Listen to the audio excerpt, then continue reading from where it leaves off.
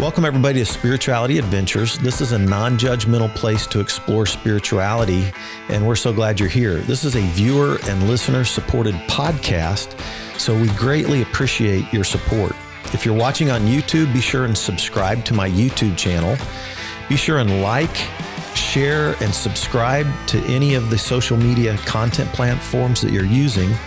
And then if you go to our website, spiritualityadventures.com, you can make a one-time donation, or with a monthly subscription, you'll gain access to our bonus content. We greatly appreciate it. Thank you for tuning in. All right. Thanks, JJ. So we are going to be concluding our series on prophetic imagination today, and then we'll be starting a new series called Original Blessing next weekend, and be looking at Genesis 1 and 2. And if any of you have ever read the book Original Blessing by Matthew Fox, this is a couple of thoughts that I'm using out of that book. But if you haven't, I'd encourage you to read it. Matthew Fox, Original Blessing. So prophetic imagination, we've been talking about how the prophets had a vision for this world, call that prophetic imagination, the Hebrew prophets. And one part of that was a world free from idolatry and addiction. And then a second part of that is a world free from injustice. And when the prophets, the Hebrew prophets, used the word justice, the Hebrew word is mishpat, almost all the time they're talking about how we treat, how we show solidarity, and how we advocate for the most vulnerable. So that's been a big thrust, is this idea of how we treat the most vulnerable. God is always on the side of the poor and the marginalized and the outcast and the misfit. And so as a community of Jesus followers, we're constantly walking in love and inclusion and embrace of the other. I wanted to end this series with the concept of restorative justice, because when Americans think about justice, most of the time they're thinking about crime and punishment. Crime and punishment. That's actually a pretty thin part of the Hebrew concept of justice. It's more about freedom from idolatry and from addiction and from injustice. But if we think about crime and punishment, what's the heart of God when it comes to harm and hurt? When families are hurt, when individuals are hurt, when we hurt somebody, when somebody hurts us, when there may be a crime inflicted upon us or a crime inflicted upon somebody else, and it affects our family. What about the family structures?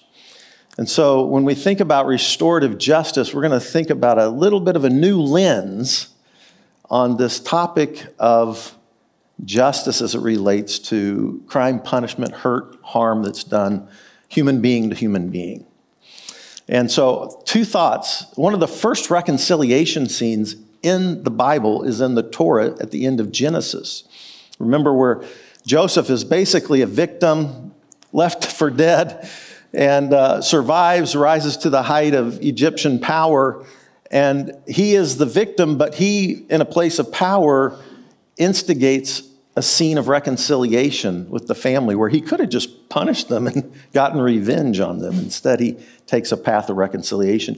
Jesus, if you think about it, if you come to a place of worship and you remember you have somebody that has something against you, or maybe you've hurt somebody or harmed somebody, what did he say to do? Actually, hold on, hit pause, wait a moment. Go back and reconcile, and then come and place your offering. So it seems like Jesus placed a high priority on reconciliation, turn the other cheek, love your enemy, forgiveness, restoration. So I want to introduce to you a guest that's here with us today, Greg Winship. And we're going to do a little dialogue about restorative justice. And I would call you an expert in this field, Greg. I don't know if you'd walk around calling yourself that, but you certainly qualify for it. And Greg is the key strategist for the Center for Conflict Resolution here in Kansas City. One of my dear friends is now the chairwoman for Center for Conflict Resolution. It's an organization that's been in existence about 20 years, and they're doing amazing work in this city in the area of restorative justice. So let's welcome Greg up here. Come on up, Greg. Restorative justice strategist for the Center for Conflict Resolution. How would you like to spend your life resolving conflicts? How's that? All right. Greg, thanks for being here. Thank you for having me. Let's first have you introduce just the concept of restorative justice. I ran across it in a book a few years ago, kind of chased it down, but you've got degrees in this and you've practiced this and lived with it for a long time. What's restorative justice all about? Sure. Let's start with the textbook definition, right? So Howard Zehr, who's considered kind of the grandfather of restorative justice because he introduced the first restorative practices in the United States in the 1970s and coined the phrase, Albert English kind of coined the phrase restorative justice, but Howard borrowed that.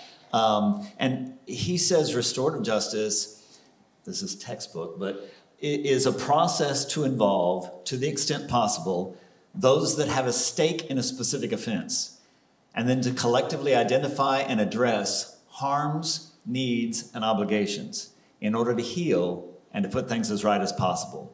So let's break that down a little bit. He says basically that harms hurt people, right?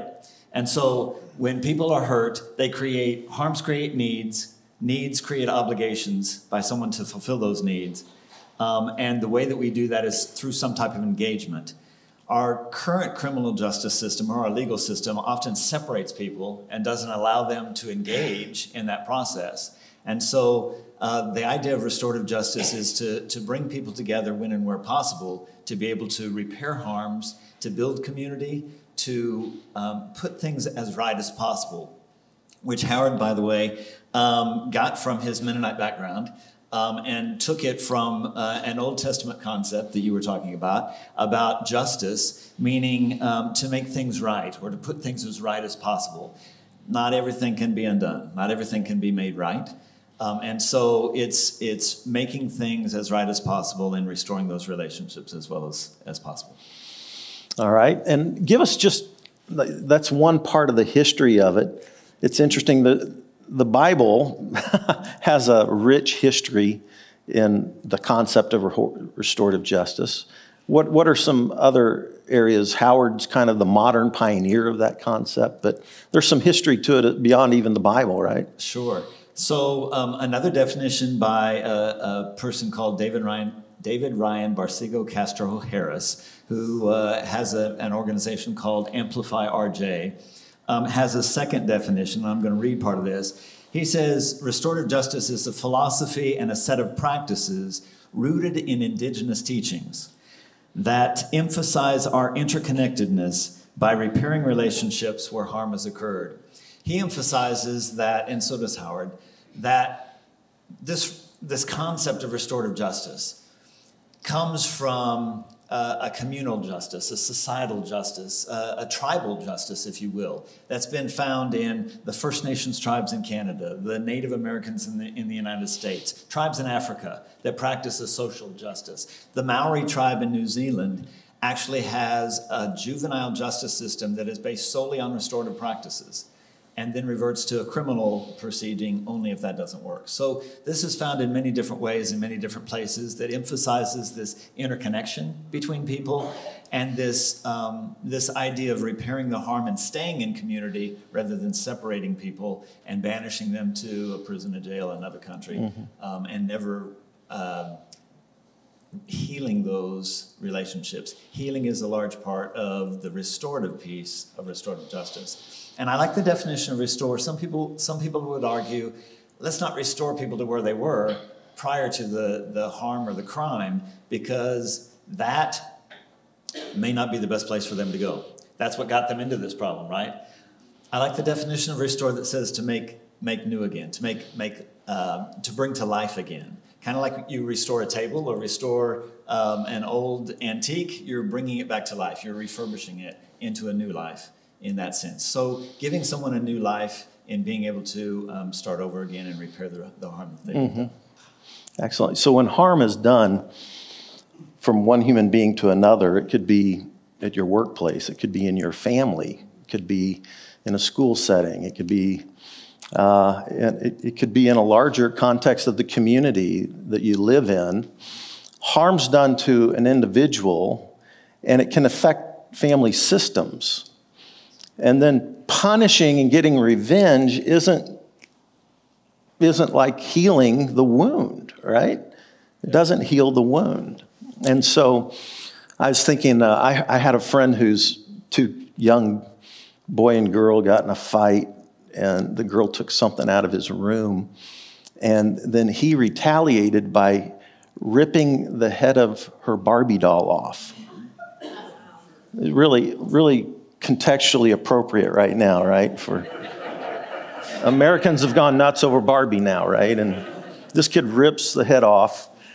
And then the family gets a little mediation between the kids, and they talk it through. And she said, "I'm sorry, I didn't ask you if I'd go in your room."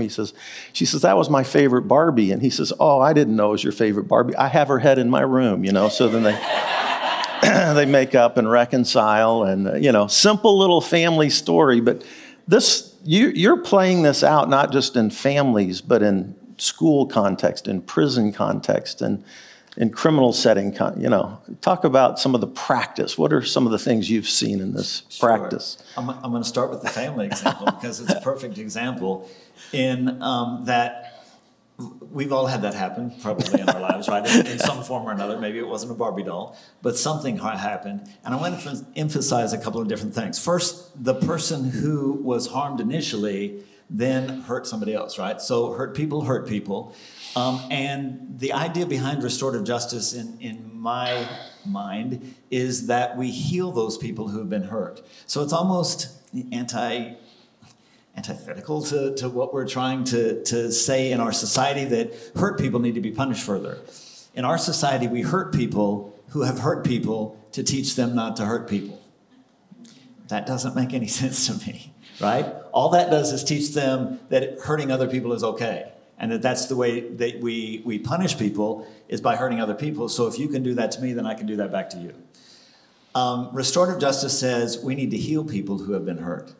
And if we heal people that have been hurt, then they're no longer hurt and they don't have to hurt other people. We also need to heal people that have been harmed, that have been victims, so to speak. So you usually won't hear me use the terms victim and offender, but the person who has caused harm, the offender, needs to be healed just as much as the person who's been harmed, the victim, in both cases. So we do this in a number of ways. At the Center for Conflict Resolution, we work in three main areas: the community at large, schools, and with justice-involved individuals. And so with the community, we are working with prosecutor's office in Jackson County in the municipal courts to be able to say, let's divert cases out of the criminal justice system and be able to bring them into our office to do this restorative process. Two things have to happen in order for that to happen.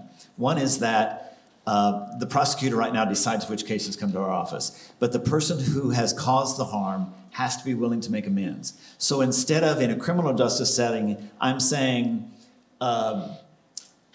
you have to prove what I've done. Anything I say can and will be used against me in a criminal court of law, right? So why would I say anything? I'm going to make the prosecutor prove what I did, and if the jury finds me guilty, then so be it. If I get a good defense attorney that can get me off, then I can get out of this, right? And so in a restorative setting, we say anything that can be used, anything you say can and will be used for you, to help you.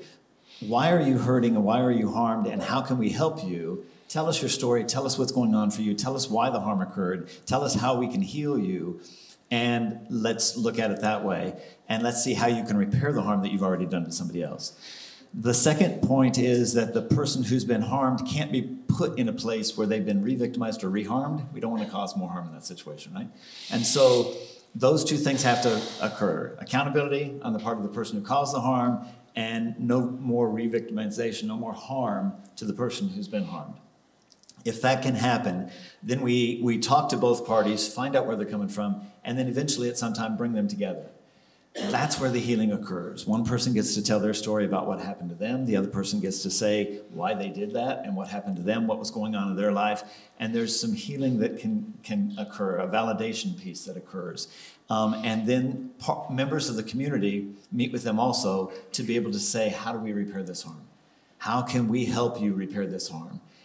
What can be done to restore each of you into a safe place, a place where you're healed? What can be done to restore the community? Because both of you are neighbors or brothers and sisters or community members that are going to go back and see each other again. How do we do that? And so we literally do that process with prosecutors' offices in the community. We take that into schools also, right? And use those same concepts to be able to say, instead of suspending a student when a harm occurs, and letting them sit out for 10 days, where oftentimes they'll sit at home and play video games or have a good time while they're not in school. Nothing is really done to repair the harm between the two people that have been harmed. And so they just bring them back from the suspension, throw them right back in the same classes and move forward.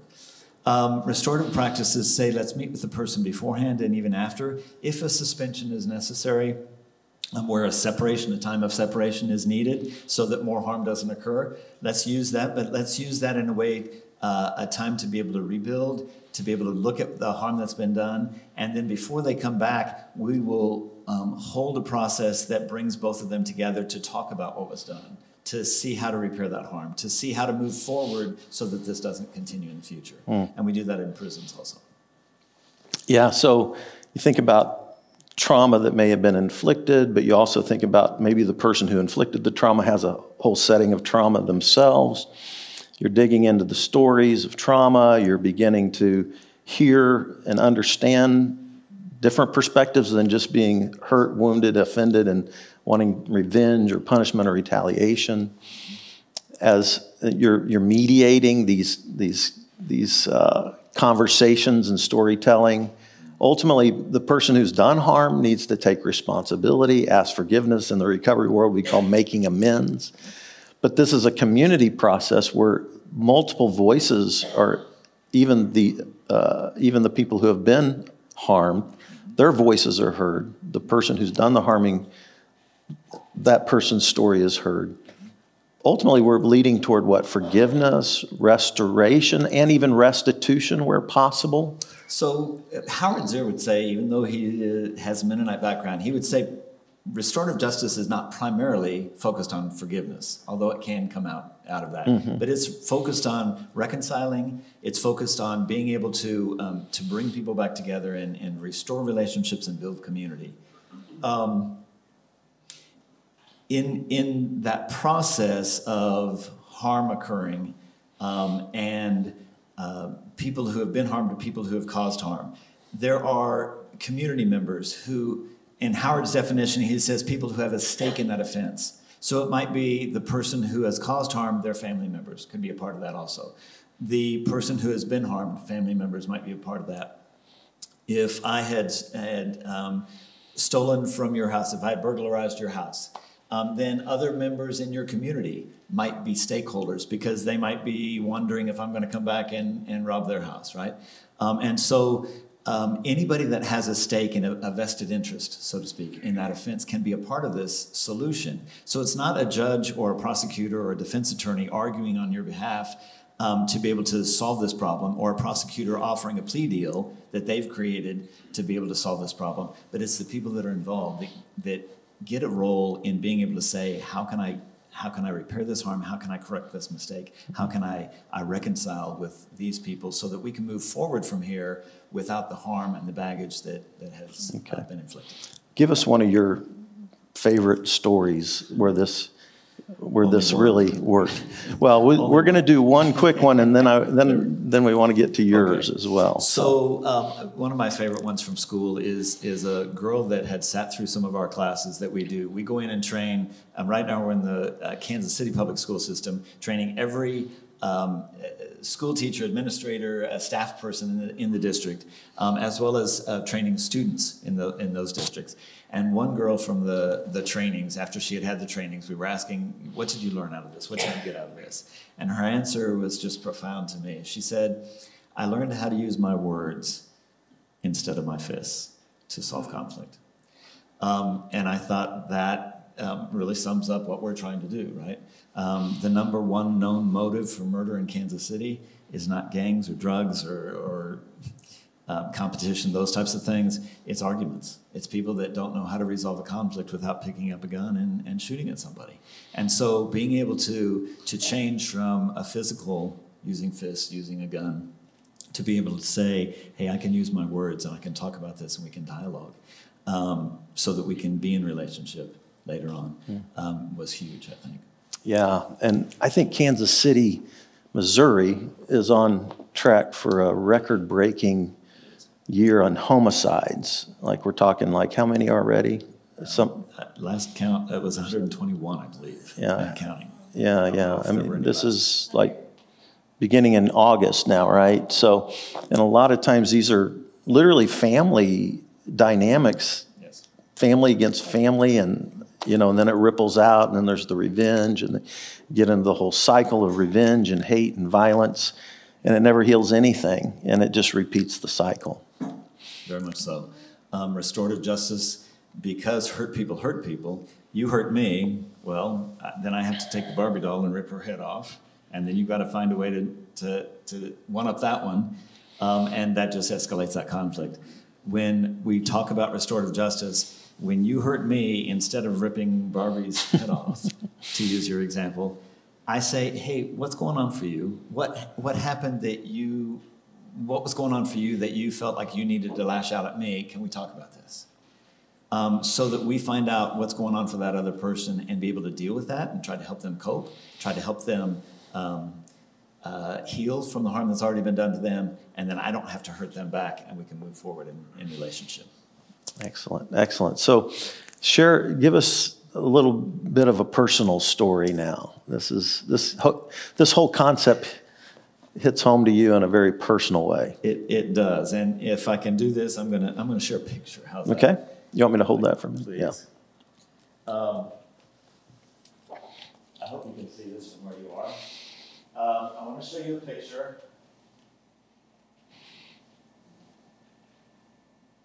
And what do you see in that picture? It's what? What do you see? It's the same picture, right? You see a frog in that picture? It's a horse, right? People don't know what they're talking about, right? Is it a frog or is it a horse? Yes. Good answer. So if we hold it this way, as this side saw, you'll see a horse, right? Can everyone see the horse in that picture? If I turn it just a quarter of a turn this way, can everyone see the frog in that picture? Okay? What does this tell us? Perspective? Yes? Why is this important? If you only see one thing, you make a decision on that if you don't see the whole thing. Okay? So when they were starting to say horse and you knew it was a frog, you were kind of raising your eyebrows at them thinking, And then when you heard they were saying frog and you obviously saw the horse, didn't it cause you to question something differently? Perspective, the way that we see things is important. Stephen Covey, in his book, The 7 Habits of Highly Effective People, says sometimes the way we see the problem is the problem, right? And so if we only see things one way and are not open to another person's point of view, sometimes we can be wrong, even though we're right. This shows me that two people can see the exact same thing, the black lines on a white page, and interpret them totally differently, and yet both of them be right. When we look at restorative justice, oftentimes we hear one story and we're thinking, boy, you were wrong. They shouldn't have done that to you, and you're the victim in this case. You're the person that's been harmed. And then we hear the other story and think, you're the person that was wronged, and you were harmed, and they shouldn't have done that to you. Because sometimes both perspectives can be right. Both perspectives can be the way that they see the object, and until they see both of those, they don't get what the other side's seeing. So when I walked in here this morning, each of you had a first impression of who I was. You met me maybe out front. You saw me here for the first time, and each of you had kind of a first impression. Anybody want to share what that first impression was? I won't be upset with anybody.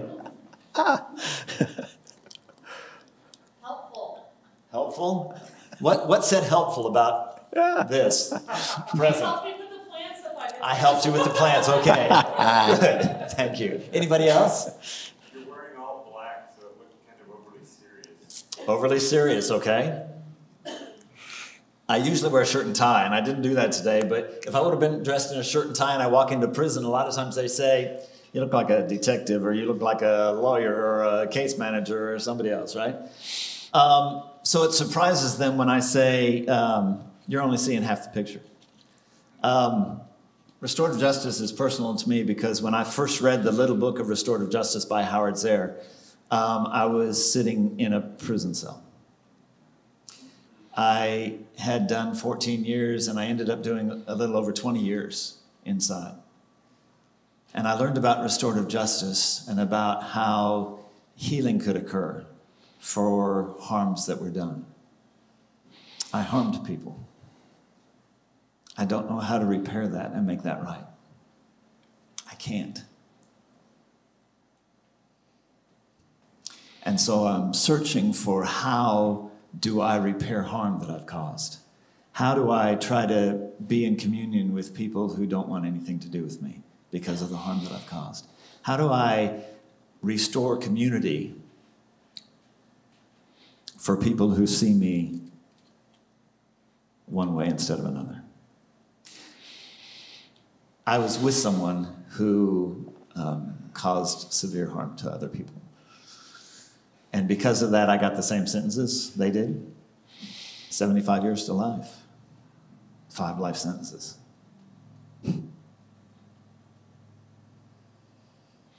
That drives my work in restorative justice every day. When I walk into the prisons and look at people, I don't see them as a horse. Sometimes I see them as a frog. And I know where they're coming from. And I know that this Old Testament concept, this biblical Testament concept of justice is what we need to go back to. This idea of making things right, not making things worse. Because that's the only thing that's going to heal these people. Justice equals punishment in our current legal system. And we think if people are punished, that's justice. I know people that have done more than 20 years in prison that have never once had to answer for what they've done. They did time, but they've not had to be accountable for their actions. And I think biblically, God calls us to be accountable, right? That's the way that we can reconcile things. And so by implementing a restorative process, a restorative justice concept that brings people so that they see healing, justice equals healing. If we can heal people, it breaks that cycle of violence, right? You hurt me, I try to help you heal. I don't have to continue to hurt, and you don't have to continue to hurt. That's the only way to break that cycle of violence. So we work in the prison systems, in the schools, in the community to be able to try to do that. And my mission myself is to find ways to be able to help people heal. Try to offer healing to those that I've harmed in where I've been. And so as a community of believers, as a community of people who have both caused harm and been harmed, because often those lines are blurred. Mm-hmm. Often the person who has harmed becomes the person who then causes harm, and both of those go back and forth. We need healing, and restorative justice is the way to get that. Thank you, Greg. Beautiful. When I first heard about this and started diving into it, I thought, wow, what a beautiful way to implement some of, I think, the deepest, richest contexts of what Jesus would advocate for. You know, you think about Jesus, love your enemy, turn the other cheek. If you're in worship and you remember somebody has something against you, go and be reconciled. And so there's this beautiful vision that the prophets had and that I think Jesus picked up on for restoration and reconciliation And forgiveness works its way into those as we work through these things, right? It's amazing how people's hearts can melt once you do the hard work of listening, taking responsibility, making amends, and going through a process like this. So we as Jesus followers get to participate in this, in our family settings, in our work settings, in our community settings. And how can, if people are interested in CCR, how can they connect with you? Let's just kind of leave, because I'm sure you have volunteers and we do. Yeah. ccrkc.org. ccrkc.org is our website, so you can find more information there, phone numbers and everything else. And I'll be out in the lobby for a minute if anybody wants to get more information. But we're one of several groups across the country. This is a larger movement than just CCR, but movements across the country to bring restorative practices into the United States. Excellent. Thank you. Let's give Greg a round.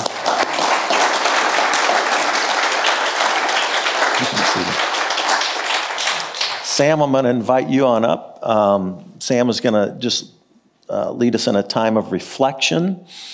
You might be thinking, maybe it strikes home with you because maybe there's somebody you're thinking, man, I've got this relationship and there's some harm or damage there, and I need to at least attempt to make it right. Need to attempt to make some amends or some restitution. Or maybe you're sitting there with some harm and some hurt in your heart, and you don't know where to go with that. We invite you just to give that to God and to just allow God to love you and to heal your heart. And certainly that pathway weaves itself through forgiveness, through restoration, and through some of these concepts that we've been talking about. So let's just reflect on it. This concludes today's episode. Thanks for tuning in and listening. Remember, if you're watching on YouTube, subscribe to my YouTube channel. Remember to like, share, or subscribe to the social media platform that you're using. And then go to our website, spiritualityadventures.com, and make a one-time donation, or you can subscribe monthly and receive our special bonus content. Thanks so much.